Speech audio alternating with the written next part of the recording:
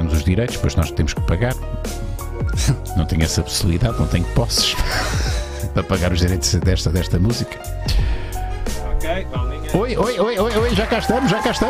Olá! Bem-vindos ao live show de quarta-feira.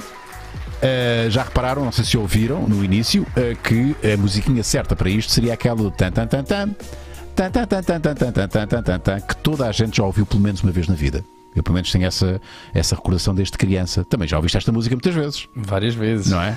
Aliás, tu acordas todos os dias com esta música. Temos aqui um campeão da Volta a Portugal em bicicleta. O campeão em título. Certo?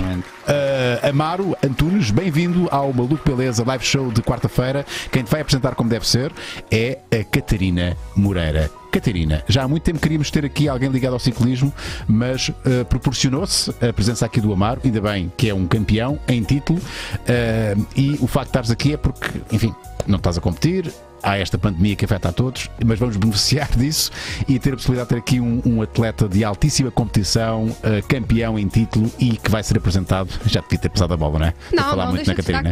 Não, agora vou falar mais um bocadinho. A Catarina disse que estes dias ela está muito feliz porque equivale a uma saída à noite. Isto para ti é sair à noite. Só que em vez de estás com as tuas amigas e no ambiente de discoteca, estás com um homem. Mas isso tratamos disso. Tens que olhar para um homem de meia idade, olhar para ti de vez em quando, que é meio assustador, não é? Ao menos tem o Marco. Já tem... Para te proteger, é o teu irmão mais velho, não é?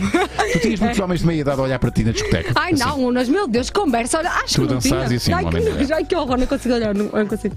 Ai, não consigo. Ai. Quem é o nosso convidado de hoje, Catarina? Ai, meu Deus, olha, hoje vamos andar de bike, todos não vamos. Estamos aqui sentados e infelizmente não podemos. O nosso convidado de hoje é o Amaro Antunes e é um jovem de 30 anos, pois é, algarvio e atual ciclista profissional na equipa W52 Futebol Clube do Porto. Disse bem, eu não sei se é assim que se diz estas coisas. É isso, sim. O silêncio dele, quem cala consente. Só tem letras e números, não é? Sim. É considerado uma das maiores certezas do ciclismo nacional, até porque nasceu para ser uma estrela. O vencedor da Volta a Portugal 2020 fez ainda um brilharete na mítica prova internacional, o Giro de Itália, em 2019. Amaro Antunes é, sim, a próxima grande estrela de uma das modalidades com mais tradição em Portugal. Tu ouvis esta música? Eu, quê? Tu não és desse tempo, pá. Não sou desse tempo. Em que a Volta a Portugal tinha muita força, passava muita televisão. Pá, ainda hoje passa, não é? Mas não tem a mesma força que tinha quando eu tinha a tua idade. Catarina, quando era mais novo, eu via muito. Já foi há muito tempo. Sim, mas diz, desculpa. O seu amigo, colega na W52 Futebol Clube do Porto e companheiro de quarto, Samuel Caldeira, diz que o nosso convidado dá-se muito bem com os microfones. Tem um à vontade muito grande quando lhe metem um microfone à frente da boca. Fala com naturalidade e fala bastante bem. Então vou-me embora. E isso é um dom que ele tem. Não se acanha, não se intimida, tem sempre um discurso bom e fluido. Isto vai ser uma brincadeira no parque. Agora quero saber se o Amaro é melhor a conversar para o microfone ou a andar de bicicleta. O Unas claramente é andar de bicicleta zero. A par com correr, eu não sei o que é que detesto. Pá, com todo o respeito, não quero ser deselegante para com o nosso convidado. Mas entre correr e andar de bicicleta, não sei. Não sei o que é pior. Eu adorava ver, juro por tudo. O quê? Eu andar de bicicleta? Sim, por favor. Podemos lançar aqui o desafio. Pá, não faço uma figura tão ridícula como correr, porque correr eu sou muito ridículo a correr. Andar de bicicleta, pá, desde que não caias. Marco, a culpa não é minha. É que é assim, o Unas é que estraga as minhas intros e depois eu não posso acabar. Unas, eu tenho que dizer às pessoas que elas. É importante dizer às pessoas que elas podem participar através de patreon.com/malucobelezapodcast e chegam aqui e fazem a vossa perguntinha no post que está aqui. Sejam patronos. Exatamente. É verdade, desceu um bocadinho porque estamos em fevereiro, mas queremos novamente os 2.500. É o mês que eu faço anos, pá. Eu faço 47 anos este mês. Merece. É um mês muito importante para mim. Dê-me esse miminho, essa prendinha. Por €1. Ofereça-me €1 de subscrição. É só este mês. Pronto, depois vão à vossa vida. E passem no nosso canal youtube.com/ruiunas. Está aqui o nosso live show. Deixem o vosso like. Podem também aderir e é outra forma de apoiarem o Maluco Beleza. E podem também deixar a vossa pergunta aqui no Superchat. Clicam e nós fazemos a pergunta. Bravo, e agora sim. Bravo. Não temos genérico, não sei o que é que querem que faça. Não. Não é preciso? Não. Okay. Está ótimo. Então, hoje estou bué de desportivo, não estou? Estás bué desportivo. Estás atleta. Estou bué atleta. Ora bem, Amaro, bem-vindo. Peço desculpa por esta introdução. É possível. Bem-vindo ao Maluco Beleza. Se bem que a Catarina levou muita fasquia. um amigo que disse que tens bué de jeito para os microfones. Isso é verdade? Sentes-te à vontade na comunicação? Pá, na realidade sinto mais confortável a pedalar. Isso é a minha praia, como se costuma dizer, mas falo naturalmente. Ou seja, entrevistas nunca te acanhaste, foi uma coisa que às vezes os atletas têm essa dificuldade, não é? São bons no seu desporto e depois quando é para falar sobre o seu desporto não tem essa vontade. Sim, isso também penso que é um bocado vai um pouco da pessoa. Da personalidade, sim. E eu simplesmente falo natural e quando tenho alguma coisa a dizer digo-a de uma forma que sai espontânea e penso que isso será por isso que o meu colega diz isso. Não ficas nervoso, estás na boa. Sim, isso quando estamos no contexto desportivo, acho que as coisas, a pressão e a tensão desportiva faz parte da competição. Sim. E a parte dos microfones e das entrevistas é algo que também faz parte e a gente tem que saber lidar com isso. Sim, mas uma coisa é seres entrevistado aqui num contexto, está quentinho, está fixe, tranquilo, estás aqui sentadinho, numa cadinha amarela, confortável. Outra coisa é, imagina, acabaste de vencer uma corrida. Vocês são entrevistados logo a seguir. Fazemos, por exemplo, na volta a Portugal, assim que termina-se, fazemos a entrevista e depois vamos ao flash interview. Ainda estás com os batimentos cardíacos, ainda não estão repostos, não é?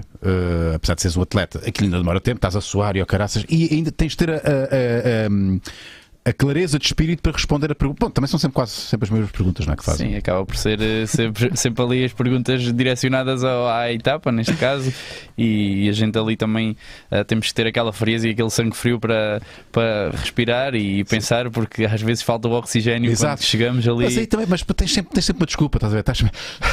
Foi uma boa prova. Pensa. Ali o circuito é complicado, a chuva também não ajudou. E pensas, estás a ver, tens tempo para... Ou então simulas que estás mais cansado do que estás, na realidade. Sim, mas às vezes a gente com aquela tensão ou alguma coisa que possa ter corrido mal, por vezes ali aquele nervoso e aquela raiva, entre aspas, que quando está ali à flor da pele, por vezes dizemos coisas que não devíamos dizer, e isso são coisas que com a idade e com a experiência começamos a adquirir, porque muitas das vezes podemos pôr em causa, por exemplo, uma tática ou algo em jogo que no momento esticaste na altura, não devias ter esticado, disseste uma coisa que não devias ter dito. Mas isso acho que ao longo da carreira acabas por começar a adquirir essa experiência e essa maturidade, que muitas das vezes, quando somos mais novos, muitas das vezes dizemos as coisas espontâneas e depois é que levamos um pouco o aperto de orelha. E então tu foste dizer, claro. Então, mas o que é que não se pode dizer?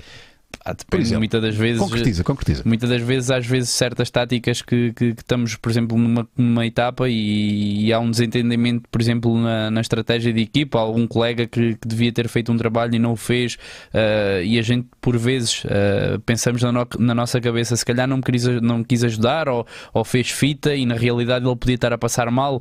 E o facto da gente não saber, por vezes, quando chegamos ali à meta, não temos logo o contacto com a equipa e com os colegas, e por vezes podemos dizer algo que está errado. Exato. E na realidade somos nós que estamos errados, mas aquilo que transmitimos para a comunicação social é que a equipa está desunida. Exato. Isto é um pequeno detalhe e que faz depois diferença, porque depois o ambiente da equipa, quer se queira, quer não, muda sempre ali um pouco. Claro, tu foste dizer que não sei que eu estava cansado ou que não sei que eu não quis ajudar. E gera logo ali um conflito, e depois é o diretor que tem que estar a falar com o outro, falar com a equipa, acaba por haver ali um desentendimento que é de evitar, e são essas coisas que temos que chegar, falar depois no autocarro com a equipa. Isto é um pequeno exemplo, mas são coisas que se ganha com a maturidade e com a idade, como é óbvio. Bom, eu não quero ser mais uma vez deselegante, mas eu tenho que dizer, o ciclismo é uma grande incógnita para mim, porque é um desporto que eu não domino, que eu não quero ser deselegante, pronto, porque eu não vibro, estás a ver?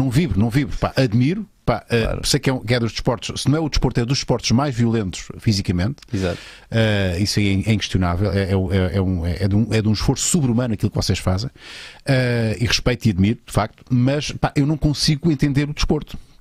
Porque há muita tática invisível, não é? Tu no futebol, bem ou mal, tu percebes, não é? Claro. Claro que só os entendidos percebem no futebol algumas táticas, mas no ciclismo há muita coisa que acontece que não se vê, Até porque o público não consegue ver, não é? Por muito que a televisão consiga transmitir de uma forma completa, há coisas que é difícil de ter a percepção, não é? Porque tu não consegues ver todos ao mesmo tempo. Exatamente.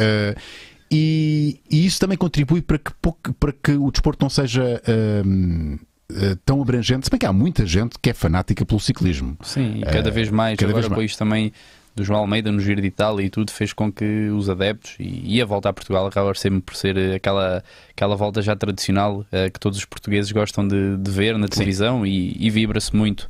Este ano tivemos a ausência de público e foi notória, porque o ciclismo sem público não é a mesma coisa. Aquela adrenalina que a gente sente ali na estrada e as pessoas a vibrar com as equipas é algo que se nota muito. Eu recordo-me a etapa que venci este ano ano passado na volta a Portugal na Senhora da Graça.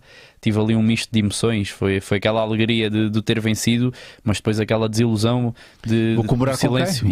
Eu próprio fiquei baralhado. Eu, quando levantei os braços, baixei imediatamente. Exato, porque lá ninguém ia bater palmas. Questionei ao meu massagista: ganhei? E ele: ganhaste! Só que não havia público, não havia barulho e aquilo para a nossa cabeça ainda era estranho.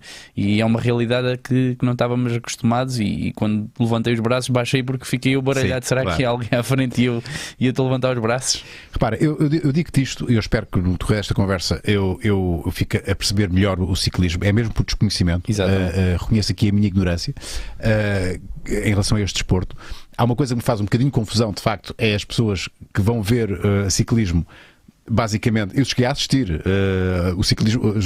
provas de ciclismo, não da volta, acho eu, mas de provas de ciclismo ali na margem sul, em que estás à espera que os ciclistas venham e tu começas a perceber e depois passam, ok, que são 15 segundos de emoção que depois fica, ok, e a seguir isto não há nada, a seguir já foi, já passou. Ficamos só à espera do último. Exatamente, ver os carros passar. E o carro vassoura, né, que é o último, que é uma expressão que toda a gente conhece, que vem do ciclismo.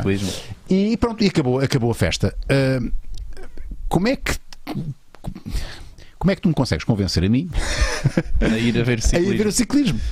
Isso acho que é um gosto que tem que vir da pessoa, como há aquelas pessoas que gostam de futebol e aquelas que também não gostam. Sim. Mas no ciclismo acaba por ser isso. O ciclismo habituou, entre aspas, os adeptos que é o ciclismo é o desporto do povo. Porque quando vão ver, por exemplo, uma partida ou uma chegada, os ciclistas oferecem um bidon, oferecem um chapéu.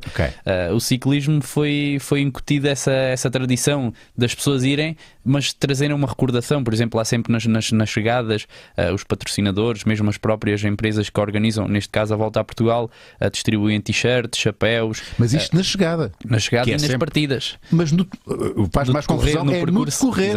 Eu ainda percebo quando são aquelas de montanha, não é? As chegadas em alto. Percebo que há ali um esforço, aquela adrenalina, vai, força, vai. Mas há trajetos onde não acontece nada, onde são só vum, ok. Já passou. Mas esses pontos, muitas das vezes, é aquele tipo de pessoas que ou foi parada no trânsito porque a corrida vai e a polícia para. Já que estou aqui. Exato, porque as pessoas que realmente gostam vão para os pontos que sabem onde lhes dá realmente adrenalina. Sim. Que é as chegadas em alto, os contrarrelógios, que é algo que dá para estar ali 1 hora e tal ou 2 a ver, porque vai saindo ciclista a ciclista. Exato. Ou seja, é já aquelas pessoas que realmente sabem o que é o ciclismo e que realmente gostam da modalidade, já tem os pontos marcados para se dirigir lá ao sítio. Temos muitas perguntas para ti no Patreon. Não sei se já há algumas no nosso YouTube. Se quiserem fazer perguntas é só carregarem no Superchat. Daqui a pouco vou servir-te um café que por acaso é da marca que patrocina a volta a Portugal e tu ganhaste não sei quantas máquinas iguaizinhas a esta. É verdade? Então já conheces o sabor deste café. Exatamente. Quero agradecer aqui ao André Rocha por ter sido simpático connosco no YouTube. Muito obrigado por essa contribuição. E Catarina, escolheste aí a primeira pergunta dos nossos patronos? Olha, o André Rocha é meu amigo de Guimarães. Muito bem. Grande abraço. Beijinhos para o André. Tenho aqui a primeira pergunta, sim. Já ligaste a máquina, não já? Já liguei a máquina. Pois, porque ela precisa de... Por acaso é rápida, são poucos segundos. É verdade. O polícia sinaleiro, que por acaso resulta ser maneta, pergunta: viva malucos, beleza? Eu antes vi o ciclismo como um desporto seca. Olha, lá está. Exato. Aquele preconceito que eu reconheço que está errado. Qualquer preconceito está errado. Mas à medida que vamos percebendo como funcionam as táticas das equipas, de repente aquilo é espetacular e prende à TV. O único senão, e não há como fugir disto, tem a ver com essa nuvem nuvem negra que é o doping. Há solução para isto? Abraços, sim. Eu estava a falar disto um pouco mais à frente, mas já veio aqui na primeira pergunta. Fala-me disto. Bem, isto, hoje em dia o ciclismo está muito diferente. Nós ciclistas profissionais somos sujeitos, neste caso, por exemplo, temos um sistema de localização. Todos os dias temos... A Federação Portuguesa sabe onde estás neste momento? Neste momento não, mas tem 60 minutos. Por exemplo, o meu horário é das 7 às 8. Não está tipo... Não. Mas olha, ouve. Das 7 às 8 da manhã, que é o meu horário, que é aquele horário que eu sei, por exemplo, que estou em casa. Por exemplo, agora fiz uma viagem, não sabem, mas já vão saber onde é que vou dormir hoje. Mas o meu horário das 7 às 8 tem que estar sempre naquele local para... Não, temos uma aplicação onde temos que pôr todos os dados, as moradas onde estamos, o horário, e temos que estar localizáveis naquela hora. Se eles nos quiserem controlar, temos que estar ali. Se não estiverem? Se não estiverem, levamos falta. A terceira falta conta como um controle positivo e somos suspensos. Exatamente.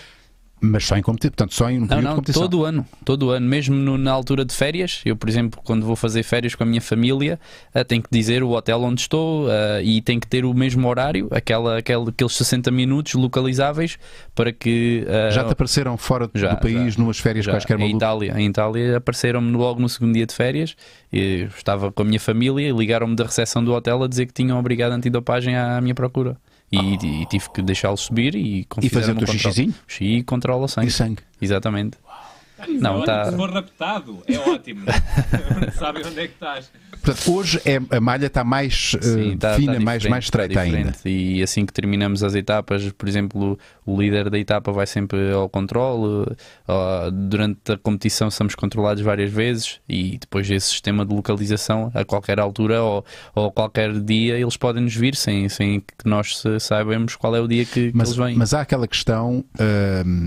E já vi vários documentários sobre isto, tu possivelmente já viste. Um documentário, inclusive, na Netflix, salvo erro, que fala muito sobre o doping no ciclismo, que há uma guerra a acontecer neste momento, que é a guerra do doping e a guerra do antidoping. Há drogas novas a tentarem camuflar os indicadores da presença de doping.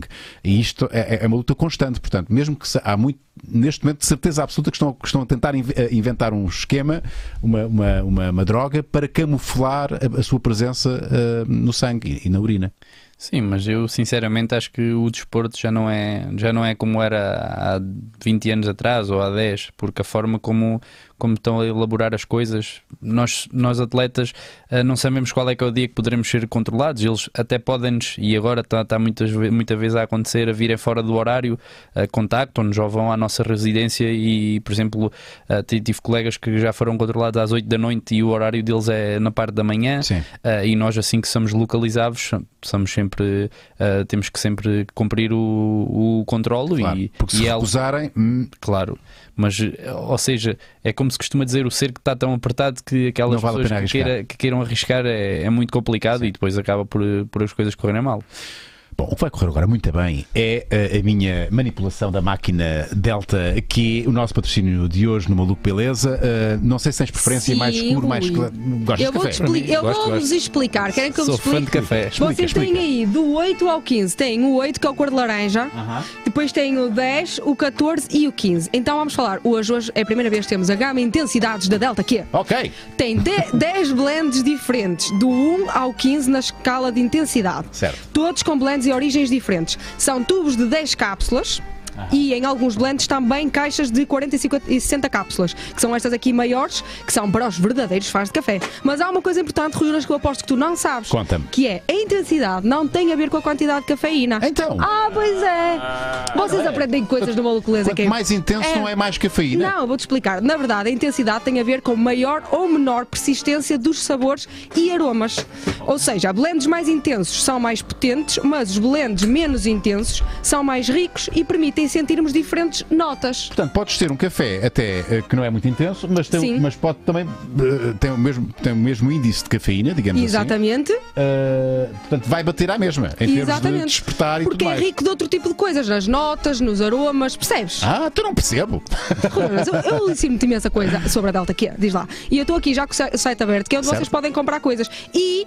maltinha, temos mais um motivo para serem patronos. Então, isto é muito importante. Porque os patronos de 5 euros, ou mais, obviamente, têm direito a um código de desconto que dá 5 euros. Pois é. Então peraí, não então é como podem ser aquelas patronos marcas do que dão Maluco Beleza porcentagens e tem um desconto na compra de cafezinho? Não, 5 euros. Igual ao valor Exatamente. Então alguma coisa fica grátis aí. Tem que pensar assim. Olha, por exemplo, aqui tem aqui 10 cápsulas, logo assim, que já não pagam, por exemplo. Não vale a pena ser patrona do Maluco Beleza? Digam lá. Então não vale. Agora, há uma coisa que eu tenho para vos dizer, que é a Delta aqui pediu-me para fazer uma pergunta ao nosso convidado. Porque tu disseste, e bem, que o nosso convidado já recebeu umas caixinhas de cool da Delta Q. Não só caixinhas, então, recebeu... Caixas não, máquinas. E eu tenho aqui a prova disso. E eles querem saber se o nosso convidado foi mais rápido que os outros porque queria muito receber a máquina. Eu tenho cá para mim que na verdade era um grande objetivo. Quero esta máquina, quero esta máquina. E as meninas, as míticas meninas da volta... Também são míticas, não é? Exatamente. São míticas. E muito lindas. O que é que fizeste às máquinas? Confessa. Distribuí por todos os meus colegas. Os colegas de equipa? De equipa, sim. Só te fica bem. Portanto, eles ficaram contentinhos por teres ganho. Exatamente. Muito bem, só fica Foi bem. um agradecimento por todo o trabalho que fizeram por mim. Claro. Por isso, olha, malta, só para dizer às pessoas que qualquer coisa, qualquer dúvida está na descrição do nosso live show, o link direto para o site, para comprarem. Por isso é só colocarem o código de desconto, porque eu sei que vocês vão tornar patronos. Muito obrigado a Delta aqui pelo apoio ao Maluco Beleza. Eu não te dei açúcar, não sei se tu gostas de açúcar. Assim é que é, a homem. A macho. Assim é que é. Vocês dizem beber café, não dizem? Nós dizemos tomar café. Tomar, beber, tanto faz, depende da circunstância. Lá em cima diz tomar. Pronto, é só para saberem. Está bem? Tomar café? Há pessoas que também dizem aqui tomar. Como é que tu dizes no Algarve? Como é que no Algarve se diz? Beber café. É beber café. É beber café. Fala-me, se quiseres, se eu te pedir, para me explicares as 2, 3 táticas básicas de ciclismo, vamos lá aprender qualquer coisa hoje, que são, digamos assim, basilares para quem tem uma equipa de ciclismo.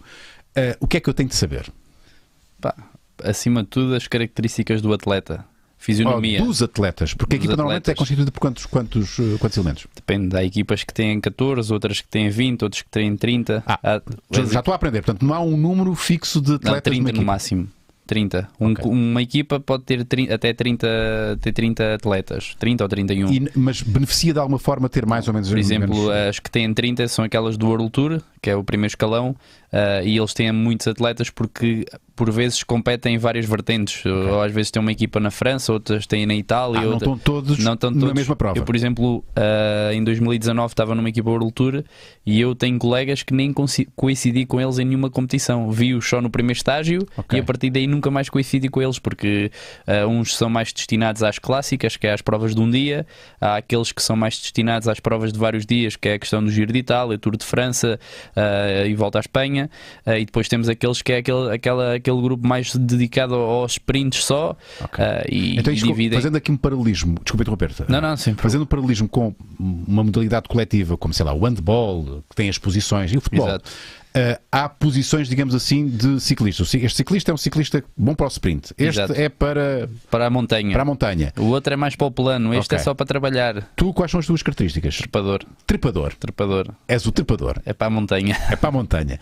Numa prova como a Volta a Portugal, no arranque da prova, o treinador define já que é para ti que a equipa vai trabalhar? Sim, ele quando começa a corrida, normalmente a gente tem sempre um plano A e B.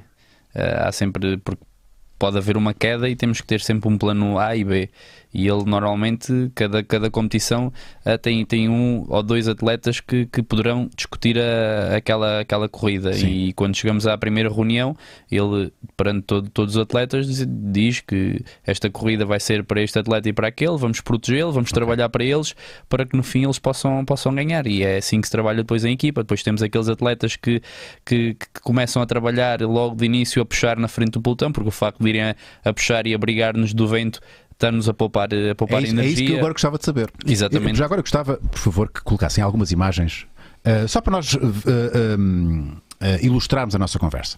Ora bem, então o que é que uma equipa pode fazer, e aqui já entramos no campo das táticas, não é? Exato. Para proteger esses atletas que à partida vão ser, digamos, as apostas da equipa para essa prova?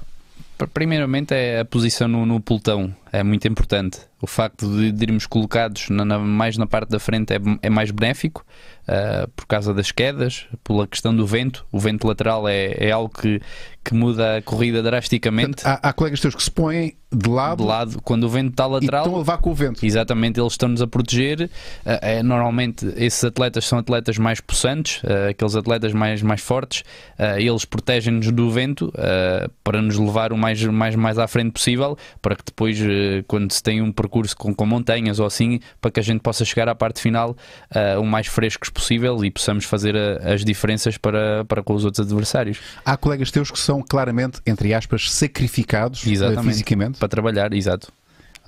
Saem para a corrida e têm o objetivo, por exemplo, de fazer 60 km ou 70 ou até mesmo quase a etapa toda na frente do pelotão, para nos proteger. E há os outros que têm que ir buscar água, comida ou carro de apoio. Ou seja, servirem quase de pombo-correio? Exatamente, têm que ir a buscar os bidões, aqueles bidões, eles têm que ir buscar, porque é assim, aqueles atletas que vão para discutir a etapa, quanto menos esforço fizerem, mais frescos vão estar na parte final. E quando a gente temos aquelas montanhas, como é o caso da Serra da Estrela, que são cerca de 25 km a subir, todo o percurso antes temos que ser o máximo poupados, para quando chegarmos ali possamos ter energia suficiente para chegar na frente e fazer a diferença com os adversários. É aí que se trabalha, que se trabalha em equipa. A equipa que melhor trabalha nesse aspecto, mesmo na colocação. Muitas das vezes a gente vê aquela equipa que vai na frente a puxar vários quilómetros. Isso também é um pouco para ter o líder, neste caso o atleta que vai para discutir, chama-se de líder, nas melhores condições, e não ter aquele stress, porque o facto de andar ali no meio do pelotão, muitas das vezes há aquele stress dos encostões, e às vezes há aquelas travagens bruscas. Sim. E isso tudo é energia que se está a dispensar, que depois na parte final faz muita diferença. Antes de irmos à próxima pergunta, porque agora vão surgindo perguntas para mim também, não é? E eu sou um gajo naturalmente curioso. Falaste em proteger, portanto, defender. Como é que a equipa pode atacar, e presumo que seja atacar a outra equipa e os outros líderes? Bem, normalmente depende da característica da etapa, depende da corrida em que estamos. Por exemplo, falando na corrida mais importante, que é a Volta a Portugal, e falando, por exemplo, que a equipa, vamos supor que a equipa está a trabalhar para eu, por exemplo, tentar ganhar na Senhora da Graça, como foi o caso. Temos duas opções, que foi o que aconteceu. Tínhamos uma montanha muito dura antes da chegada, que era a cerca de 15 km da Senhora da Graça, 20-15 km, e a gente optámos por antecipar o nosso ataque e apanhar os adversários um pouco desprevenidos. Eles estavam naquela que era só na Senhora da Graça. Só daqui a bocadinho é que vou puxar para mim. E a gente, para surpreender... Como é que comunicam? Como é que isso é feito? Temos o rádio. A gente leva um rádio, temos o auricular e temos um rádio. Mas isso é uma coisa recente. Não, isso já tem sempre um rádiozinho. Temos um auricular e levamos o rádio no bolso. Quando digo recente, é coisa que dá 15 anos? Sim, por aí. A gente leva o rádio, estamos a comunicar, o diretor desportivo vai no carro, comunica connosco. Então já não há aquela cena do carro se aproximar. É para tu agora tens de fazer isto, não sei o quê. Não, mas há sempre. Quando vais em fuga, o carro vai sempre ali, mesmo tendo o rádio, sabe, é diferente, dá outro ânimo. Okay. E a gente ter ali nada o diretor como gritar aos ouvidos, não é? Exatamente. Viva a voz. E para baterem ali na porta do carro. Okay. Mas temos o rádio e vamos comunicando. Muitas das vezes eles no carro têm indicações, por exemplo, da questão do vento, que há um determinado ponto que o vento mudou ou que está lateral, às vezes a chuva. A gente às vezes temos etapas de 200 km e passamos por vários sítios. As quatro estações, tens as quatro estações. Temos sol, chuva, frio, vento. Sim. E temos um massagista que vai sempre na parte da frente da corrida, para depois há um ponto estipulado pela organização para nos darem comida, aqueles sacos que eles nos dão com comida. Sim. Eles têm um ponto estipulado. A comida é à vossa escolha? Não, tem equipa, um padrão? Tem equipa, ele é barras, géis, tudo aquela nutrição desportiva, e eles muitas das vezes comunicam com o carro a dizer que, olha, passamos por determinado ponto e está vento lateral, põe o casaquinho. Exatamente, avisa os atletas e eles depois comunicam-nos, e muitas das vezes são partes estratégicas. Eles muitas das vezes dizem que o vento mudou e está um vento lateral enorme, e aí temos que ter muita atenção, porque o vento lateral com muita intensidade faz um estrago no pelotão brutal, porque os atletas não se conseguem abrigar de forma correta. Sim. E de forma de igual para igual, e aquelas equipas que têm aqueles atletas superiores beneficiam por o jogo tático. É pior um vento lateral do que um vento frontal? Sim, é pior? Muito pior. porque o frontal, aqueles que vão na frente é que o vão apanhando e a gente se for abrigando, estamos abrigados. O vento lateral causa muito stress, porque há ali 5, 6, 7, 8, 9, 10 que se conseguem abrigar e os outros atrás já estão expostos ao vento, e isso gera stress. Há aqueles que se querem abrigar e depois dão guinões e gera queda, gera muito conflito, e depois é uma tensão brutal que... Então quando há um vento frontal, não é uma boa ideia estar em frente. E há ali um jogo de quem é que vai para a frente, e ali decide-se na hora. Mas aí depois depende da estratégia de corrida. Aquela equipa que tenha o camisola amarela e que tenha aquela ambição de querer ganhar a etapa, por exemplo, se for uma etapa de montanha, é uma etapa sempre que normalmente muitas das equipas que têm o líder têm a intenção de ir trabalhar, mas depois há sempre aquele atleta que naquela corrida está-se a destacar a nível físico, que está superior, e aí essa equipa tem sempre aquele interesse de ir para a cabeça do pelotão e ir trabalhar com o intuito de levar o seu líder mais descansado, porque o facto também de estar a equipa na frente não obriga a que as outras equipas tenham que estar na parte de trás e não estão ali na parte lateral a causar-lhe stress e aquela tensão, e ele vai mais descansado. Depois, quando estamos mais atrás, depois estamos sujeitos ao stress, aos encontrões, e isso por vezes acontece lá atrás. Exato. Ou às vezes há as quedas, que é isso que depois é muito complicado. É o grande pesadelo, não é? Do ciclista, é a queda, não é? Sim, sem dúvida. Cair bom, já vamos perguntar, já te vou perguntar se houve muitas quedas ou não na tua carreira. O custo é a primeira, né? Digo eu. Depende. Se for uma queda daquelas feias, eu, por exemplo, já tive uma em que partiu o maxilar. Tive 2 fraturas de maxilar. Em corrida? Não, em treino. Vinha a descer, a roda da frente escorregou, estava um dia assim de chuva, escorregou-me, e o meu apoio no chão foi o queixo. Conforme caio, bate com o queixo. E não se repensou já no outfit para um ciclista ter uma proteção de queixo? Sim, isso acho que... Ou é impensável? É por causa do calor. Isso era as mesmas coisas que a gente podia usar, proteções nos cotovelos, joelhos, só que depois lá está, quando estamos numa volta a Portugal, que é em agosto... É permitido? Ou não é permitido? Nem sequer se equaciona isso? Eu acho que nem sequer equaciona-se isso, porque lá está, aqueles dias terríveis de calor, que na volta a Portugal chega a estar a 45 graus, tudo o que a gente possa ter que nos tapa um pouco a pele é... Se pudesses andar todo nu, andavas todo nu? Pá... Se calhar sim, aqueles dias de calor, muitas das vezes quase que era melhor. Bem, vamos a mais uma pergunta no nosso Patreon. Paulo Maia pergunta: boa tarde, malucos. Amaro, o que falta a equipa da W52 Futebol Clube do Porto para vir a poder participar numa grande volta? O vosso domínio a nível nacional é incrível e o quanto vocês gerem o vosso potencial dentro da mesma é bonito de se ver. Parabéns ao último vencedor da volta a Portugal e à W52 Futebol Clube do Porto. Temos aqui alguém que acompanha definitivamente a modalidade. Ora, aqui está algo que eu também não sei. Como é que isto funciona? Uma equipa está nas grandes voltas. O que é que nós consideramos a grande volta? É o Giro de Itália, o Tour de França e Volta à Espanha, que são... Como é que isso funciona? A questão das equipas tem muito a ver com o orçamento. O orçamento em que a equipa tem, ou seja, uma equipa que esteja no World Tour tem que ter um orçamento estipulado. Okay. Normalmente são muitos milhões. É uma questão financeira só? Exato. Sim, financeira e depois também de pontos. Ok.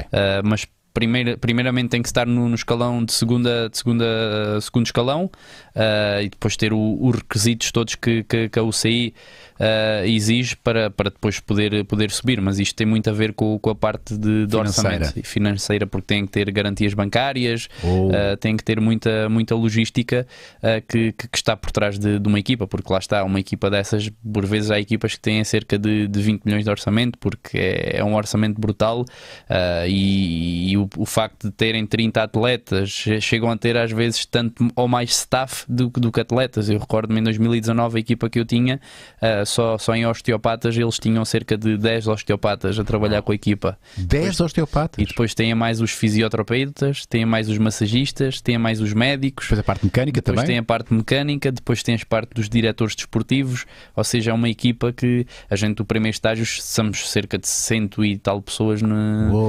todos juntos, sim.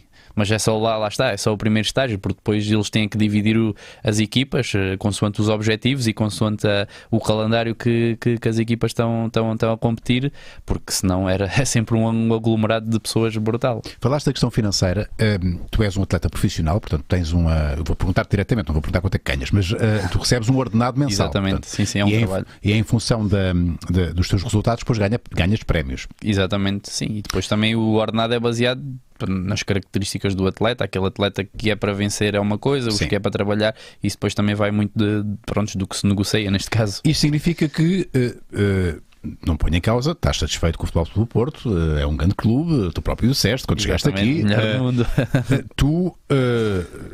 Um atleta está sempre aberto, receptivo a convites de grandes equipas. Portanto, claro que sim. E é um sonho perfeitamente legítimo e compreensível tu estares numa equipa, uma equipa de França, por exemplo, de Itália, onde as equipas de ciclismo têm uma estrutura muito maior. É algo que se almeja naturalmente no ciclismo? Sim, eu, por exemplo, tive essa experiência em 2019, como estava a dizer, estive numa equipa polaca, com licença World Tour também. É uma experiência bastante enriquecedora. Temos a oportunidade de ter acesso a coisas que aqui em Portugal, derivado ao orçamento, é imprescindível. A questão de ferramentas de trabalho que lá nos facultam por exemplo, um teste no túnel do vento, com a bicicleta de contrarrelógio a trabalhar a aerodinâmica. O túnel do vento, o que é como se fosse uma hélice de um avião. Somos postos todos fechados de lá dentro e eles depois trabalham a aerodinâmica, qual é que é a posição em que os braços têm que estar, a pedalada, se temos que estar mais filmam-te, corrigem-te, olha. Exatamente, metem a hélice a trabalhar com o vento e tu vês mesmo o ventinho. Exatamente, eles têm tipo um estilo de uns aquilo é tipo uns esferovites, umas coisas, umas linhas que eles metem por cima dos capacetes para ver onde é que o vento passa. Exato. As laterais, se temos que baixar mais o capacete, mais levantar, a posição dos próprios óculos, tem que ir mais para cima, mais para baixo, ou seja, vão ao detalhe máximo para depois a gente na competição poder pôr isso em prática, que depois lá está, são segundos, são milésimas que se ganham na estrada por coisas mínimas. Sim, é curioso dizeres isto porque é de facto uma pergunta óbvia e não me estava aqui a surgir. Para além da componente física, que é fundamental, e tu já me vais falar também dela, o treino passa por pedalar muito, mas não só, seguramente também é um trabalho muscular e cardiovascular e tudo mais. Há também questões de técnica, não é? A técnica não é Exato. Só o pedalar, é o posicionamento, é saber gerir também o esforço, e isso aprende-se só fazendo. Exatamente, isso é a mesma coisa com a alimentação. O ciclismo é um desporto que eu muitas das vezes comparo e dou este exemplo. No futebol, um atleta, quando está a passar um dia mal, se a equipa estiver a jogar bem, quase que nem se dá por ela. Teve ali uma coisa, isto ou aquilo. O ciclismo não. O ciclismo basta a gente ter um dia mau e a bicicleta não anda para a frente. E isto, um dia mau, às vezes basta ter... Tens acordado mal disposto. Exatamente. Muitas das vezes uma gastroenterite, que é muito às vezes acontece. O facto de a gente naquelas voltas em que estamos preparados, na nossa máxima força, as nossas defesas estão muito em baixo, porque estamos ali com 3, 4% de gordura no limite de... 4%, no limite, sim, isso é a parte pior. Pois, a questão do peso, que é fundamental. E é a parte pior, que é quando a gente já estamos naquele limite de magreza, como se costuma dizer, e o teu treinador diz que tens que perder mais 1 quilo porque é este quilo que faz a diferença, e é esse quilo que custa muito a perder, e psicologicamente temos que também superar essa parte, porque aliada ao esforço, depois a parte da nutrição é... Dores de cabeça e fome, a palavra é mesmo. Fome, passar fome, sim. Daqui a pouco já vou perguntar, eu gosto de fazer este teasing, vou perguntar ao nosso convidado quantas vezes já ele fez o xixi em bicicleta. Portanto, se é uma prática corrente, o ciclista não vai parar a meio para fazer o xixi. Como é que isso se resolve? Porque vocês bebem muito, está bem que transpiram, mas há líquido que tem que sair por outras vias. 5 litros. David Gomes pergunta, abraço ao Amaro, tive a oportunidade isto foi no nosso YouTube, tive a oportunidade de o entrevistar este ano numa live do Insta. Peçam para ele falar sobre as provas polacas super organizadas. É giro, estavas a falar há pouco de, foi fixe estar na Polónia, ter acesso a tecnologia e a ferramentas de trabalho, mas pelos vistos depois pecam noutras coisas. Sim, isso em todo lado acontece erros. Muitas das vezes há certos detalhes e certas corridas que são do escalão inferior em que as equipas participam, e há sempre alguns erros na parte de policiamento, às vezes em fechar um cruzamento e vem um carro. Não, levar não, mas já apanhámos já apanhámos sustos, sim, e isto não só na Polónia, mas em vários sítios. Temos às vezes condutores que que se lembram que têm que ir naquela hora, naquele minuto em que a corrida está a passar. Sim, muitas vezes estão, mas há sempre cruzamentos que é complicado também para o policiamento, aqueles certos atalhos pequenos que se calhar passa um carro por dia, sim, mas naquele momento em que a corrida está a passar, esse carro está ali a passar e há condutores que por si só não respeitam e querem passar porque têm que passar e acontece. Agora vou dar prioridade a ciclistas. Bom, isso também é um mítico e também é outra questão. Os temas, entretanto, vão surgindo. A mítica relação conflituosa, não é? Entre o automobilista e o ciclista. Isso é algo complicado. Também já lá vamos. Está muitas questõezinhas assim em stand-by. Já vamos ao xixi, para já vamos à perguntinha dos nossos patronos, que eu tenho que dar aqui vazão também a estas perguntas dos nossos queridos patronos. Francisco Marques, Boas, Lorde e Amaro Antunes. Amaro, antes de mais, dar-te os parabéns pela vitória. Qual foi a sensação de ganhares a volta a Portugal? E quais as maiores dificuldades? É o cansaço, a dificuldade de respiração? Como geres? Grande abraço para o tio Unas, para toda a equipa Maluco Beleza, Malucos e Malucas, e para o campeão Amaro Antunes. Então, bem, uma volta a Portugal por si só é muito complicado vencer, requer muita concentração, muita preparação. E quando as coisas são bem feitas, por vezes as coisas saem. Também temos que ter, obviamente, a sorte da corrida, a sorte de não ter uma queda, a sorte de acordar todos os dias bem disposto e com energia. Dos outros também estarem fracos, não é? Exatamente. Isso também é fundamental. Não é questão deles fracos, a gente é que tem que estar forte. Pronto, exato, vocês têm um dia mau, não é? Exatamente, isso também é fundamental. Mas acima de tudo também tive a sorte de ter uma super equipa em meu redor e os meus colegas nunca me deixaram que me faltasse nada, e depois nos momentos cruciais, felizmente as minhas pernas não me falharam e consegui chegar na frente e fazer a diferença, que foi algo que acho que é o melhor sentimento que podemos ter, poder realizar um sonho que sem dúvida vencer uma volta a Portugal é um sonho de qualquer atleta português, e eu consegui pôr o meu nome nesse palmarés e sinto-me muito, muito honrado e muito feliz por ter conseguido esse feito. Xixi durante a prova, como é que é? Pá, Há xixi ou não há xixi? Há xixi e muito. Como é que isso não usam fraldas? Vocês não podem usar fraldas. A gente temos. Sacas o maroto para fora, não podes? Há câmaras. Tem que sacar. Como é que tu fazes? Durante, por exemplo, 6 horas é impossível, temos que o sacar. Então, mas há câmaras e coisas? Não, a gente vai ali. Não há câmara, a RTP não está aqui. A gente vai ali um pouco para trás, muitas das vezes fazemos-lo em movimento. Em movimento, a pergunta é essa. E outras vezes paramos. Vocês param mesmo? Naqueles momentos em que a corrida vai mais calma, por exemplo, está-se a dar a fuga, que são os fugitivos que vão na parte da frente, e a corrida na parte de trás, pois há aquele jogo tático, ver qual é a equipa que vai para a frente puxar, a que não vai, qual é os interesses, se há interesses logo de anular a fuga, se os atletas que vão na frente têm muito tempo perdido na classificação geral, e aí isso é sempre decidido pelo vosso treinador, não é? Exatamente, sim. E a gente na altura recebemos logo as indicações. É para atacar, mantenham-se, vamos esperar um pouco, vamos abrandar, vamos deixar outra equipa, porque, por exemplo, muitas das vezes há uma etapa, por exemplo, na volta a Portugal, há aquelas etapas em que chegam ao sprint, e para nós que estamos a defender a classificação geral não temos muito interesse em ir logo puxar, fazemos aquele timing de espera a ver se vai alguma equipa que tenha interesse em que a corrida chegue ao sprint para ir puxar, isto é, se os adversários que forem na frente estiverem muito atrasados, e para nós não nos causar qualquer transtorno. Sim. E aí há sempre aquele momento em que o pelotão vai mais calmo, e aí tu para dar o xixi. Paramos, e normalmente eu, por exemplo, comem uma bucha, acham umas sardinhas, estamos ali no convívio. Não, paramos, fazemos aquilo rápido e depois tu avisas? Sim, falamos no rádio, dizemos aos colegas, neste caso eu quando parava. O rádio, tu podes também comunicar. Exatamente, okay. A gente temos o auricular também para falar, e aí comunico e normalmente, exatamente. Isso é magnífico, meu. E para sempre 2 colegas e depois levam-me e retomamos ao pelotão. Português. Mijam logo 2 ou 3. Exatamente. E normalmente acontece sempre isso. Quando para assim param sempre ali muita malta e fazemos ali todos, como se costuma dizer, uma mija e siga. Não é maravilhoso isto? Não percebo. Qual é que é a velocidade média do ciclismo? 30 km/h? Não, isso é em treino. Isso é treino. Então, sim, normalmente temos etapas que fazemos médias de 45, outras 42, depende também do percurso. Mas 1 minuto, uma mija de 30 segundos. A questão é essa.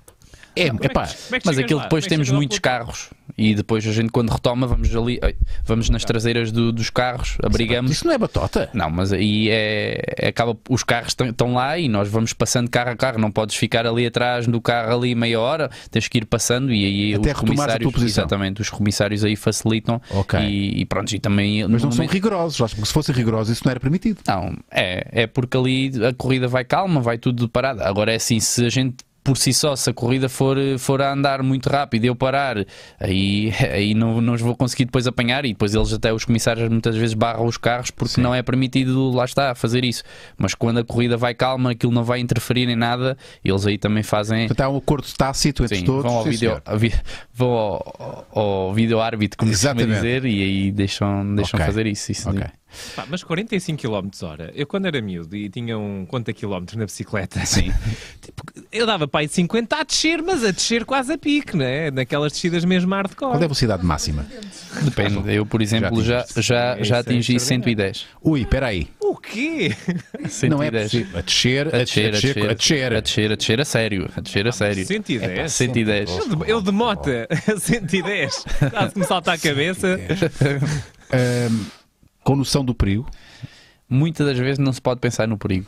Na bicicleta, se pensarmos no perigo, o primeiro sintoma é jogar a mão ao travão. Sim. Isso sem dúvida que não podemos estar a pensar que vai acontecer algo, porque ali obviamente o perigo é iminente.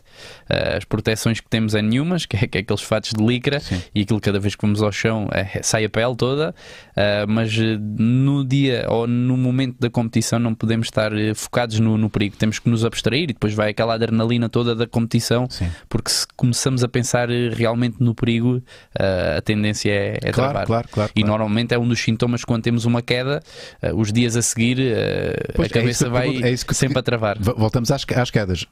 Tu já tiveste uma queda muito chata em treino, mas em competição, quantas vezes já caíste? Inúmeras vezes. Agora, obviamente tenho tido alguma sorte.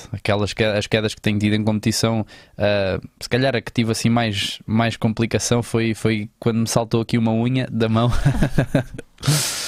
Quando caí, a minha tendência foi agarrar-me ao alcatrão, só que o facto de agarrar ao alcatrão saltou-me a unha e isso foi terrível. E pegar outra vez na bicicleta? Foi no início, no final da prova? Foi a meio. Peguei na bicicleta, só que não aguentei as dores. Tiveram que dar-me imediatamente uma anestesia na mão, porque a unha estava toda de fora e nadava. Tive que ir logo para o hospital para ser saturado no dedo, porque tinha o dedo todo aberto e as dores eram... Senti mais dores na parte da unha do que quando parti o maxilar. As unhas partiu a unha, o caraça, experimentem lá tirar a unha para ver quanto é que dá. As unhas é das piores coisas. Vamos a mais perguntas. Estamos a ver imagens do teu Instagram, já lá vamos dar uma vista de olhos. O que é que tu costumas postar aqui no Instagram? Mas vamos às perguntas dos patronos. O João Silva, olá, ambos os dois, ok. Amaro, como começaste no ciclismo? Pergunto isto porque em miúdo sempre gostei de andar de bicicleta, mas nunca foi nada sério, porque não conhecia ninguém ligado a esse desporto, e na minha zona não há nenhuma associação ou clube ligados ao ciclismo. Eu quero acreditar que a maior parte da malta que pratica ciclismo ou foi influenciada pelo pai, ou por um tio, ou o irmão. Há sempre aqui, não há assim ninguém que... Quer dizer, pode haver, com certeza. Claro. Mas assim do nada decide experimentar o ciclismo. Foi o teu caso? Não, o meu caso foi mesmo de família. O meu avô foi antigo ciclista, o meu tio, o meu pai.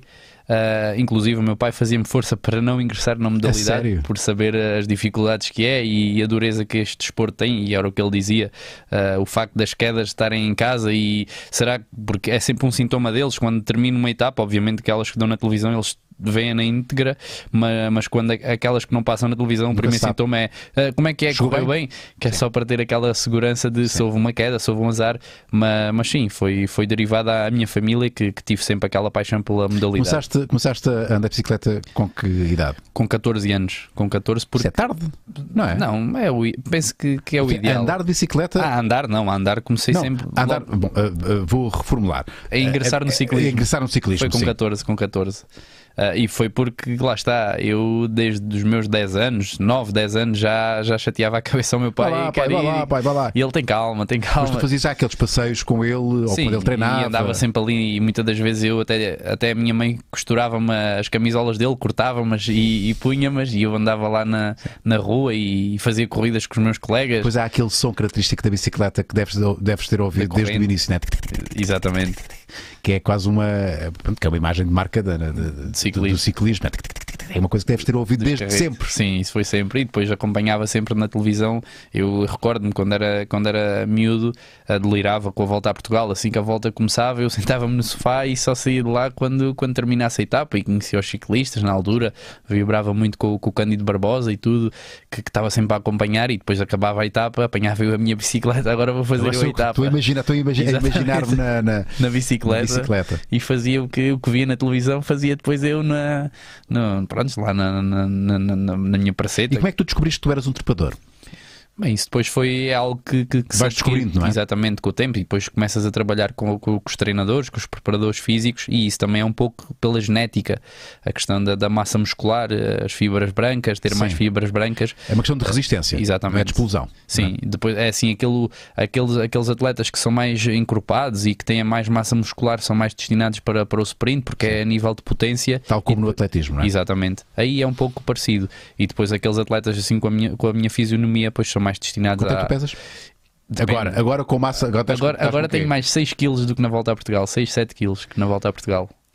Fónix, mas tu és magro, caraças. Mas isso é o sintoma que toda a gente diz. Isso, mas tenho mais 6, 7 kg que na volta a Portugal. Estás com quanto? Podes dizer? Isto é um segredo. Agora não, isso não está lá. Agora tenho 60 kg. 60 kg? 60. Tu estás com 54, para ti é normal? Sim, normal não. Estou ali na volta a Portugal. Normal, sim, em competição. Para a competição, sim. Normalmente, quando a competir, assim, competições que não são tão importantes, normalmente estou ali nos 57, 56, e depois quando é aquelas competições mesmo que me prepara à risca, vou aí para os 54, 53, mas anda por aí. Fundamental é a nutrição, como tu disseste, a suplementação. Já estou aqui a fazer a caminha para o nosso próximo patrocínio, que é a Prozis. Vamos falar sobre... Mas não vamos falar sobre... Pois não, essa que é essa. Porque... Vamos tirar borbotos! Pronto, é isso. Obrigado. Eu ia dizer isso, porque a malta associa muito ainda à Prozis a suplementação. Claro, está lá toda, atenção. Vocês também podem encontrar as barras energéticas e as proteínas e tudo mais. Tudo. Mas a Prozis... Até chinelos, já tenho. Tem chinelos? Tem chinelos. Olha que bonitos, para tu andares lá em casa. E azuis do Porto e tudo. E azuis do... Mas há tanta coisa nova por descobrir todos os dias na Prozis que só mesmo indo lá. Vocês têm que ir à Prozis. Olha, como é que é a tapioca da Prozis? Aprovadíssima. Aprovadíssima. Ora, está em promoção. A tapioca da Prozis está e com o código das 10, menos 10%. Aprovadíssima. É mesmo muito, muito boa. Torradeira já experimentei. Pá, isto aquece super rápido. Experimentei-a hoje, curiosamente. E agora este momento é teu. Eu devia estar a dar tempo de ter, Ai, Catarina. meu Deus, eu não consigo. Isto é tanta coisa. Olha, almofada de massagem. Eu preciso disto aqui para trabalhar quando vocês me vêm chatear a cabeça. Olha, massagem, que é uma coisa que está muito associada também ao ciclismo, e aquela questão da depilação. Olha, já lá vamos falar. Amêndoas com porque os homens também fazem depilação. E há aqui artigos para depilação. Aparador de corpo. Aparador de corpo? Aparador de corpo. Ok. Vou experimentar essa cena. Nachos. E o que é que eu tenho aqui? Não, e agora vamos falar de uma coisa espetacular que é o nosso tira-borbotos. Estou a abrir. É assim, a caixa é esta. Eu sou quase uma real youtuber que sabe fazer unboxing. Mas tens um tipo... Eu tenho um, tu tens outro, porque eles mandaram-nos dois. Sério? E isto temos de estar em tempo... Não, porque eu não tenho aqui borbotos. Mas eu tenho... Então, é assim, Onas, tu nem sequer devias ter isto, porque tu estás numa fase da tua vida em que não tens borbotos. Quem tem borbotos sou eu. Eu tenho aqui um cascol cheio de borbotos. Põe lá. Juro por tudo. Olhem, este cascol está... Não sei se é... Desliga isto. Clica onde ligaste, é o mesmo botão. Estou a ouvir, é assim. Okay. Olhem que coisa. Funciona. É assim, eu sozinha não consigo. Tenho que mostrar para aqui. Marco, tens que me ajudar. E eu e o Marco fizemos isto já. E funciona? Funciona mesmo. Sabes que depois o borboto fica aqui à volta. E então nós tirámos isto para ver se realmente tinha muito borboto ou pouco borboto. E tinha muito. Aprovadíssimo o tira-borbotos. Olhem para nós. O tira-borbotos da Prozis. Aqui, faz tudo no Maluco Beleza. Já alguma vez imaginaram? Já imaginaste ter um homem e tirar-te os borbotos? Isto é de qualquer mulher. Sério. Aí, e repare, está-te a massajar ao mesmo tempo. Marco, se quiser, podes ficar aqui. Esquece de realizar isto. Eu clico aqui no botão e agora? Vê-se aí o borboto? O Marco está a abrir para tirar o borboto. Vê-se o borboto? Estamos a abrir. Olha. Deixa lá ver. Olha isto. Isto aqui é borboto. Isso é borboto? Isto é borboto, olha. E nós só fizemos um bocadinho. Eu vou experimentar este tira-borbotos. Vou fazer o próximo vídeo que vou fazer da Prozis, que há cenas que eu uso da Prozis. Eu experimentei, o último vídeo que eu fiz foi o das unhas. Portanto, Unas 10 é o cupão que devem utilizar. Deixa-me só ir aqui mostrar às pessoas onde é que está o tira-borbotos. Então é só procurar tira-borbotos. Ora, aí está. Quanto é que custa o tira-borbotos? O tira-borbotos 24,99. Se usarem o cupom Unas 10, tem 10% de desconto, portanto teremos ali 2,5€ praticamente, e ainda habilitam-se a ganhar prémios e têm sempre ofertas, portanto vale a pena. Vale a pena. E este produto é Catarina Moreira Approved. Yes. Palminhas. E Maluco Beleza Approved também. Ora, aí está. Muito obrigado. Obrigado à Prozis pelo apoio ao Maluco Beleza. Não te esqueçam de usar o cupom Unas 10 quando fizerem compras na Prozis. Vamos voltar às perguntas dos patronos, não sei antes. Fazemos referência ao teu Instagram. Estávamos a falar do Instagram do Amaro, que tem moda, há aqui moda, atenção. O que é que tu costumas postar aqui, Amaro? Um pouco o meu dia de ciclismo, os meus treinos, um pouco também a vertente também da olha aí a moda, a vertente da fotografia, fala-me disso. Não, isso são passatempos. Mas olha que isto passa, ninguém diria que este homem tem 54 quilos. Expressa um homem zarrão de 1,80 m e 90 quilos. Isso é as máquinas que fazem milagres. Fazem milagres. Não, fiz. Tens aqui muito o teu cotidiano, portanto, enquanto atleta. Tens tempo para hobbies fora o desporto, ou mesmo ligado ao desporto, que não o ciclismo? Não, eu inclusive tenho na minha zona, eu vivo em Vila Nova de Cacela, tenho uma escola de ciclismo e também dedico muito tempo para isso. Temos cerca de 40 jovens e isso também ocupa-me um pouco. Os seus tempos livres, fora o ciclismo, tens ciclismo? Não, mas também gosto obviamente de conviver com os amigos e tudo, mas vivo mais dedicado à modalidade e é um pouco o meu dia também é dedicado ao ciclismo e também depois ao longo da preparação que temos o tempo que nos resta para estar livres é quase para dedicar um pouco à família, aos amigos, porque a gente, para termos ideia de um dia meu de trabalho ou de treino, acordo, por exemplo, às 8 normalmente, depois tomo um pequeno almoço, saio para treinar 9h30, 10. Muitas das vezes tenho ali treinos de 5 horas, 6 horas. 5 horas? Sim. Então não almoças?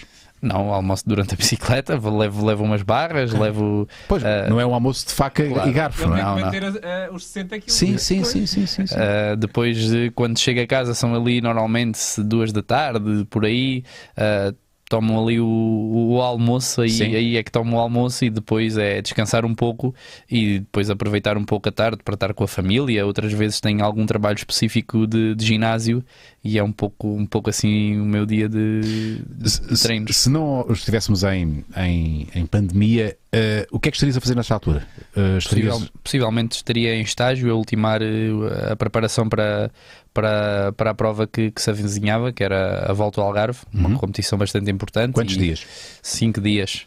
Mas que lá está, uma corrida muito importante em Portugal, que tem um nível altíssimo, ou seja, tem quase todas as equipas mais importantes do calendário internacional e uma competição onde dá-nos muita visibilidade e todos os ciclistas encaram aquela corrida como a primeira corrida do ano importante, porque é um enorme privilégio podermos fazer um bom resultado perante um pelotão de luxo. E estás a desfrutar o facto de não teres que estar... enfim, num contexto de competição, consegues desfrutar disto? Podes já comer de vez em quando faca e garfo, estás a ver? Ou não? Sim, mas normalmente é o que a gente costuma dizer, os abusos que fazemos agora vamos pagá-los mais tarde. E depois é assim, eu podia, obviamente que podia, agora, entre aspas, abusar um pouco mais na alimentação, a cometer aqueles excessos que todos nós cometemos e gostamos, que que muitas das vezes faço na parte do inverno e das férias. Que é o defeso, vocês têm um defeso. Exatamente, que é quando termina normalmente, é ali em outubro, novembro, Sim. é essa parte, mas depois lá está, quanto mais peso tu adquires agora, depois mais sacrifício vais ter que ter quando começar a época, e este ano está a ser extremamente complicado. Não há também. previsão. Claro, é um pouco como o ano passado, foi um ano muito difícil, penso que encaro mais o ano do ano passado mais difícil psicologicamente do que físico, porque o físico normalmente nós estamos preparados e treinamos, mas depois o psicológico, a realidade a que estamos a passar e aquela incerteza é muito, muito, muito difícil gerir a parte emocional, porque começamos a trabalhar, temos aqueles treinos intensos e depois questionamos-nos, mas estou a treinar para quê? Sim, Quando é que vou competir? Sim. Qual é que vai ser a corrida?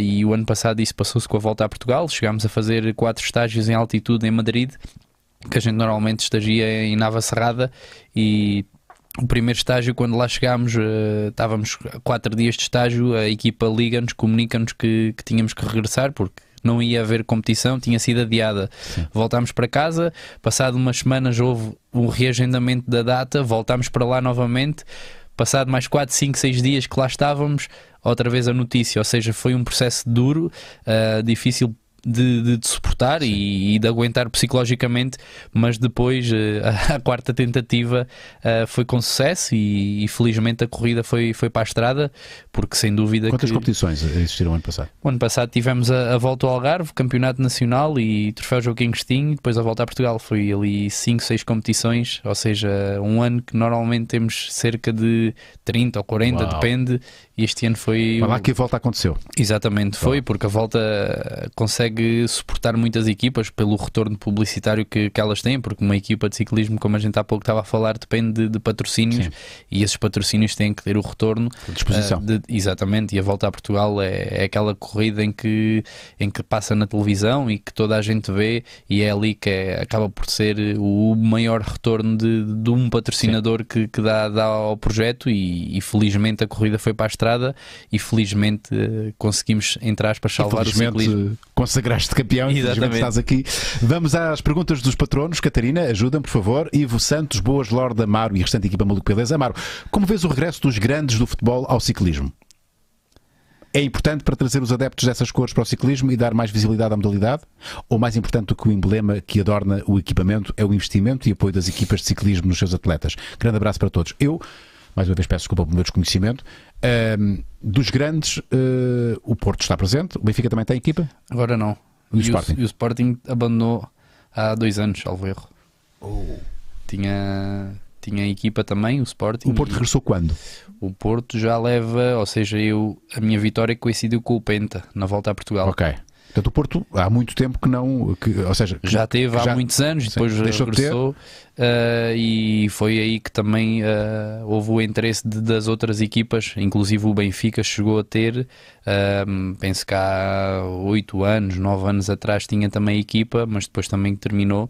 Neste momento equipas ligadas ao futebol, temos a questão do Boa Vista, que também é ela, temos a questão do Feirense, que também está ligada à equipa de futebol, e depois temos o Futebol Clube do Porto, mas anteriormente tínhamos o Sporting, foi a equipa assim mais recente que mudou de patrocínio, que coincidia também com a equipa de Tavira.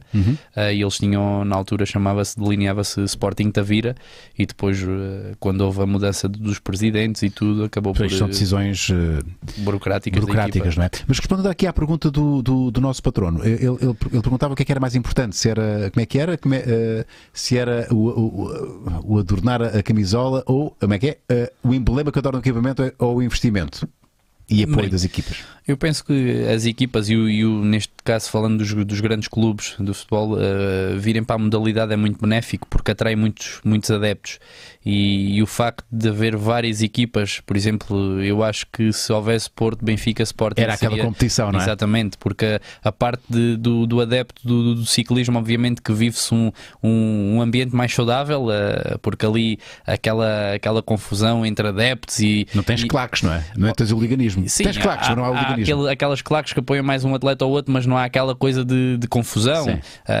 As pessoas vão à estrada, mas vão todas ali a gritar, vão todas por aquele objetivo de apoiar os ciclistas, mas sem dúvida que se houver o Porto, Benfica, Sporting, a adesão é maior, porque esses clubes atraem muito público e muitas pessoas, e muitas das vezes aquelas pessoas que até nem gostam de ciclismo, só o facto de ver o seu clube lá, vão à estrada para gritar pelo seu clube. Sim.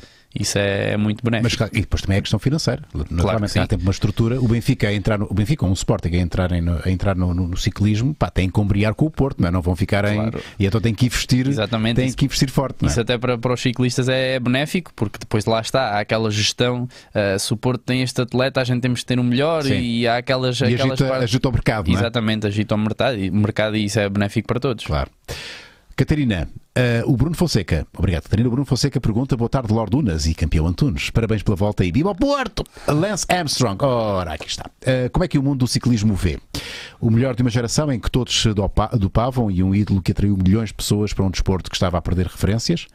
Ou a maior fraude da história, desacreditando todos os ciclistas anteriores e posteriores, porque a desilusão geral faz com que o público pense que são todos iguais e que não há verdade esportiva no ciclismo? Voltamos outra vez à questão do doping, que foi a primeira questão que nos colocaram. Tu já estavas ligado à modalidade quando isto aconteceu? Sim, ainda estava nas camadas jovens. Tinhas quê? Eu acho que foi quando ingressei, na altura logo que era no início. Cadete, assim, lembro-me de ver o Tour de França e via o Armstrong. Era um ídolo, era uma referência. Exato. Eu tenho uma opinião própria sobre ele. É essa que eu quero ter. E, de facto, eu assisti aos vários documentários que ele fez, e eu, infelizmente, por também ter pessoas ligadas à família que passaram aquilo que ele passou, porque foi um cancro, valorizo muito por isso. Aquelas dificuldades, aquelas imagens que eu vi dele sem o cabelo, aquelas dificuldades que se sujeitou a passar, só o facto dele voltar a competir e ter aquela garra, aquele espírito de querer vencer, acho que é de se lhe dar valor. Sim, obviamente. isso dá-lhe um crédito, mas ao mesmo tempo não o desculpa muita coisa. Exatamente. Isso aí, a revolta das pessoas e de todas aquelas pessoas que assistiram a isto, a revolta é normal que aconteça, porque acaba por, entre aspas, estar a enganar o público em si. Aquelas vitórias que ele obteve, depois veio-se a provar que estava dopado. Que estava, e de facto é frustrante para quem gostava dele, e obviamente que temos que aceitar as várias opiniões. Eu pessoalmente, a opinião que fiquei sobre ele foi a questão do primeiro documentário que vi dele superar a doença, e foi com essa imagem que eu fiquei. Exemplo na altura, positivo. Exato, e na altura também estava um pouco ainda a leste do que era isto do doping e destas coisas todas, até nem dei assim muita importância. Agora olho para isto, obviamente que foi castigado, foi punido e foi irradiado do desporto. Mas olha, qual é a vantagem do doping na perspectiva de rendimento de um atleta? Sim. A cansaço, não é? Eu obrigado por essa pergunta. Eu ia perguntar, tem a ver, eu vou aproveitar a tua pergunta também. É uma pergunta incómoda, mas tem que ser. Claro. Porque seguramente desde o início da tua carreira que isto foste confrontado com esta realidade, não é? Claro. Com certeza que te apareceram com os comprimidos e com umas seringas, umas injeções, e essas coisas são faladas no balneário, de certeza absoluta. Porque sabes que ao tomar determinado composto, uma substância, vais ter um rendimento, fazendo aqui a questão do marco, a nível da resistência, a nível da força, da explosão, até a nível da perda de massa gorda, não é? Portanto, a ver os termogénicos, não sei se é legal ou não, haver também essa ajuda a nível de perda de peso. Lembras-te da primeira vez que foste confrontado com isso? Porque há uma altura que tens que decidir.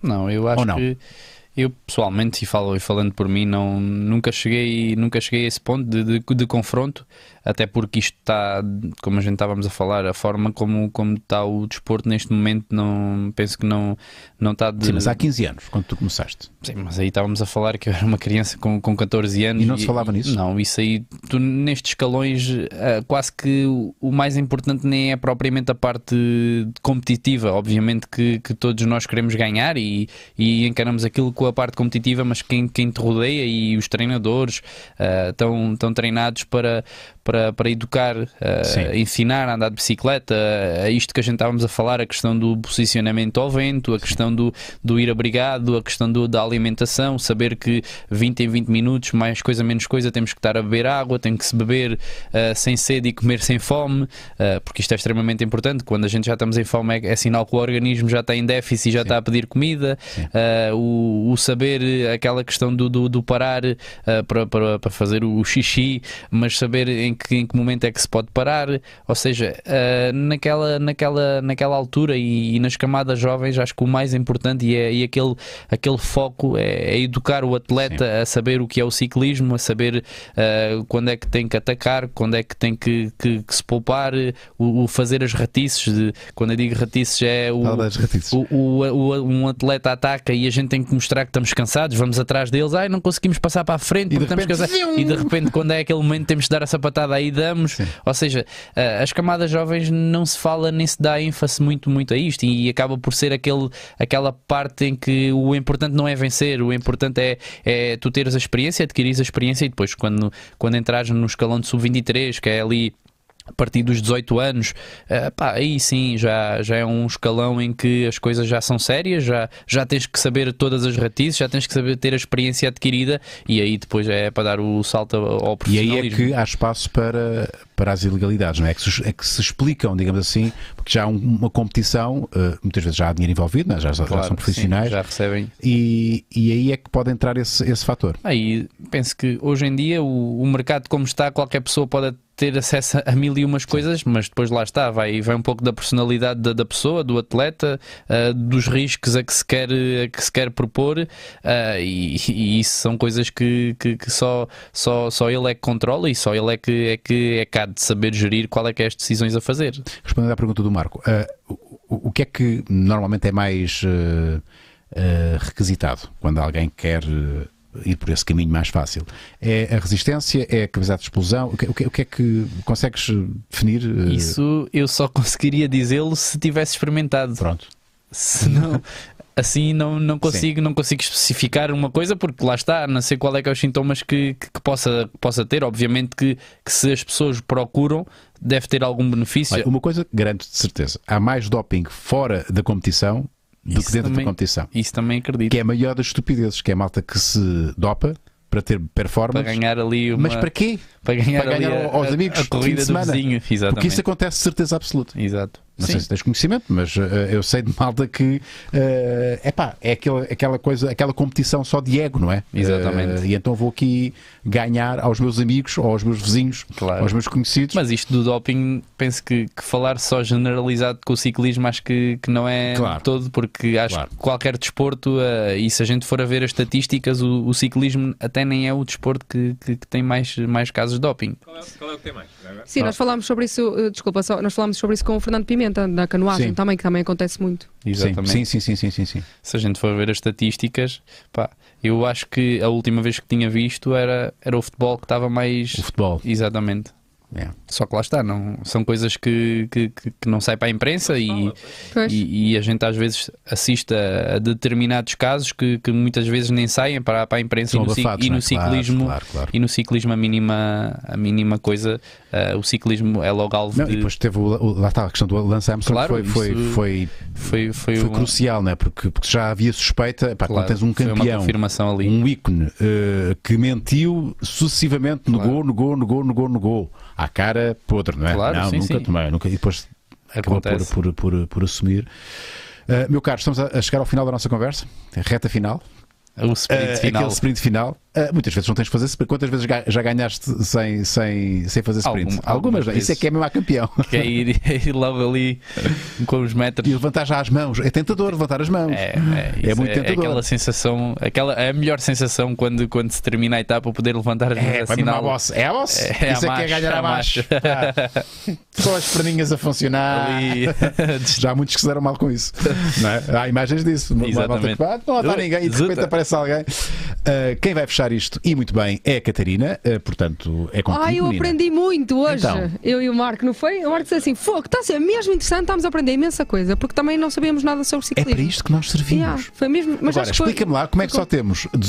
Sim, isso é muito Pois, importante. temos 700 e tal pessoas a ver isto em direto. E As só pessoas temos dizem metade... que é porque vem em full screen e então não sei o quê, não aparece o like. Like. Nem que tenham que abrir no computador. Like. Tem que dar, né? Era fixe se chegasse assim de repente aos 500. Epá, Era assim, era Nós já estamos a pedir o linda. like há E nós 30 merecemos. segundos, portanto, vá lá. Like. Sabes que isto tem que ser aquele dia. Like. Like. Vá, malta, anda lá. Mas é para mesmo Vai parar. acontecer, vai acontecer. Vai, não vai? Vai acontecer. Então, olha, eu vou dizer uma coisa e voltamos já aqui para ver.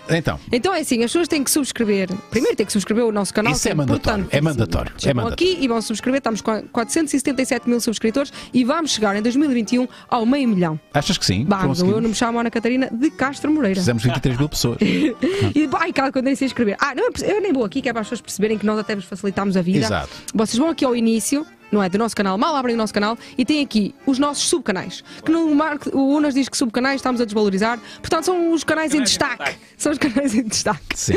Tem o clipe de Maluco Beleza, que tem partes do Maluco Beleza, tem o Viagens Beleza e é sobre isso que eu quero falar. Exatamente, porque temos programa amanhã e já temos mais de 5 mil subscritores. E estas conversas são a melhor coisa. Não, parecia a Karina. Mas não, é a Raquel Ochoa. Estas conversas são a melhor coisa para vocês verem nesta altura em que estamos todos confinados a 4 paredes. É uma forma de viajarmos. Exatamente, são tudo histórias de viagens. E nós, como não podemos meter-nos no avião e andar por aí, vemos estas conversas e ficamos logo pronto, não é? E há sempre aventuras pelo meio, porque isto não são conversas, isto não são histórias assim de fui, apanhei o avião e gostei muito destas paisagens. Não. O João Gonçalo, que foi o nosso líder na Índia. Sim. Está aqui. Mas a vida dele é uma aventura. Exato.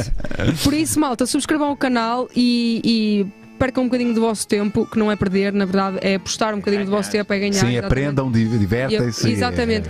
E o nosso canal Maluco Beleza tem sempre conteúdos espetaculares para vocês poderem ver. São 5 anos de Maluco Beleza e muita coisa para ver. Palmas para nós. Quantos likes ganhámos neste tempinho? Quantos likes ganhámos? Já temos 500 likes. Olha, dizer-te, Rui Unas, que o live show com a Inês Aires Pereira foi o live mais visto do mês de janeiro. E temos aqui alguns destes lives, estão também no top 10, nomeadamente a Final Four, a nossa emissão em Leiria, está em 5º lugar, se não me engano. Por isso, estamos aí. Estamos bem. Eu queria saber como é que estamos em termos de likes nesta emissão. Chegámos aos vamos lá ver. Peraí. 424. Ok, faltam 428. 428. Vamos, malta, dar esse like. Pronto. Voltamos só para a semana? Voltamos só para a semana com mais emissões Maluco Beleza. Amaro, muito obrigado por teres vindo ao Maluco Beleza. Não vieste de bicicleta. Se bem que às vezes já fizeste essa maluquice. Tipo, olha, vou a Lisboa de bicicleta. Só para curtir. Já fiz, foi uma vez a maluquice de ir a Fátima. Mas foi em 2 vezes. Fui do Algarve a Santarém e depois de Santarém Fátima. É uma peregrinação como outra qualquer. Exatamente. Só quero bicicleta. Só quero bicicleta. Quem faça de joelhos, pode fazer bicicleta. Nada contra. Exato. Muito obrigado, Amaro. Foi um gosto ter-te aqui. Eu é que agradeço. Espero que a malta tenha curtido. Acho que foi muito fixe. Muito obrigado, Catarina. Muito obrigado, Marco. E voltamos para a semana. Obrigada. Tchau, beijinhos. Tchau.